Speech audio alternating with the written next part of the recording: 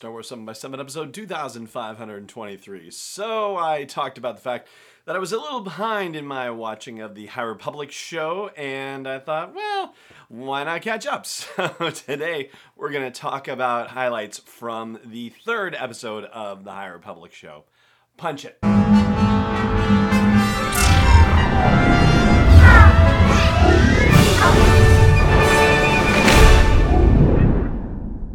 Hey, Rebel Rouser, I'm Alan Voivod, and this is Star Wars 7 by 7, your daily dose of Star Wars joy. And thank you so much for joining me for it. So, the third episode of the High Republic show actually came out just about a week ago or so definitely a lot more recent, comparatively speaking, for us talking about it. And it followed similar format in terms of a timeline presentation catching us up on storytelling that's happened in the High Republic since the previous episode, which basically, at this point, is just comic storytelling, right? Because we have the ongoing series from Marvel and the ongoing series from IDW, and that is basically keeping everybody satisfied with new High Republic storytelling until we get to the next round, the Wave 2 stories that begin with the Rising Storm and the Race to Crash Point Tower in June. Next month, gosh, it's so close.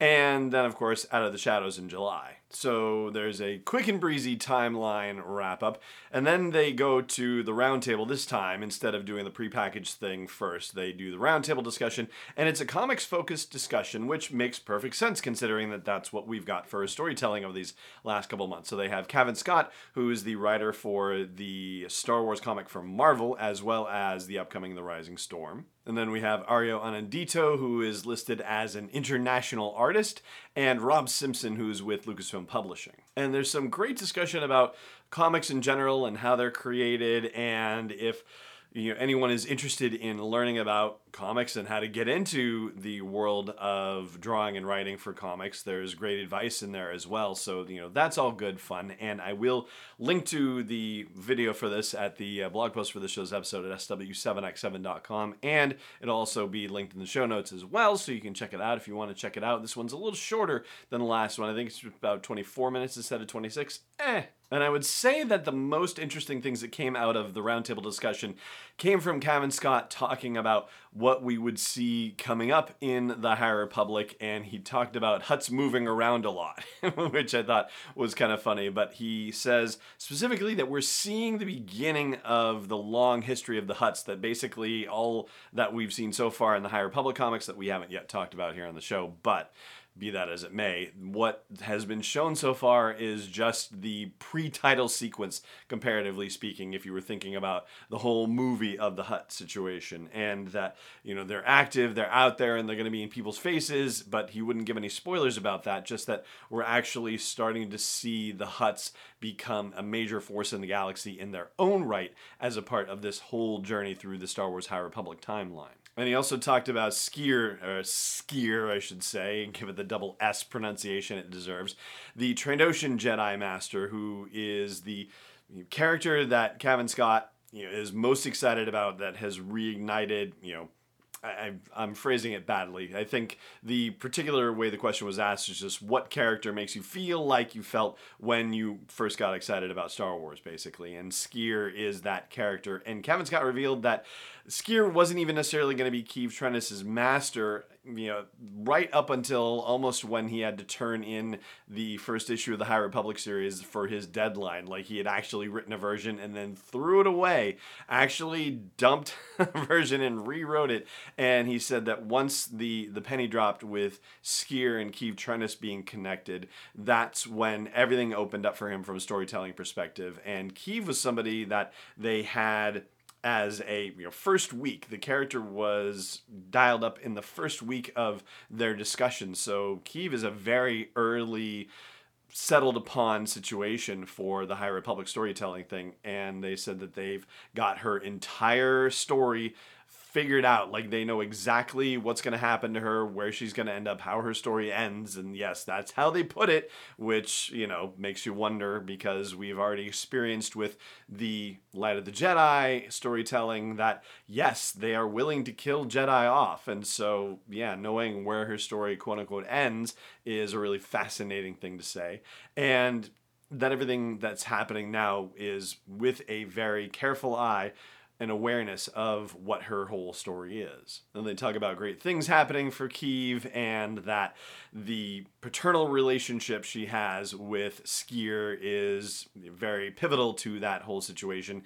And we're also going to see, with all the great things that happen to her, what the effect is ultimately on him too. And then, as opposed to, say, one of those little High Republic, storytelling snippets like the one about the San Tekkas that they had in the previous episode, this time they do a whole thing about lightsabers, and they go over the details of not one, not two, but 14 different High Republic lightsabers. It's pretty intense, and it actually ends up tying into the High Republic question section that they have at the end of the episode, where Jeffrey Thomas, who was in the previous episode, senior illustration manager for Disney Publishing, talks about how they worked on the lightsaber designs and wanted to make sure that there's, once again, like we talked about in the previous episode, that they talk about having some sort of visual connection to where lightsaber designs end up in the prequel trilogy, but not replicating that, but making things happen in a way so you can kind of see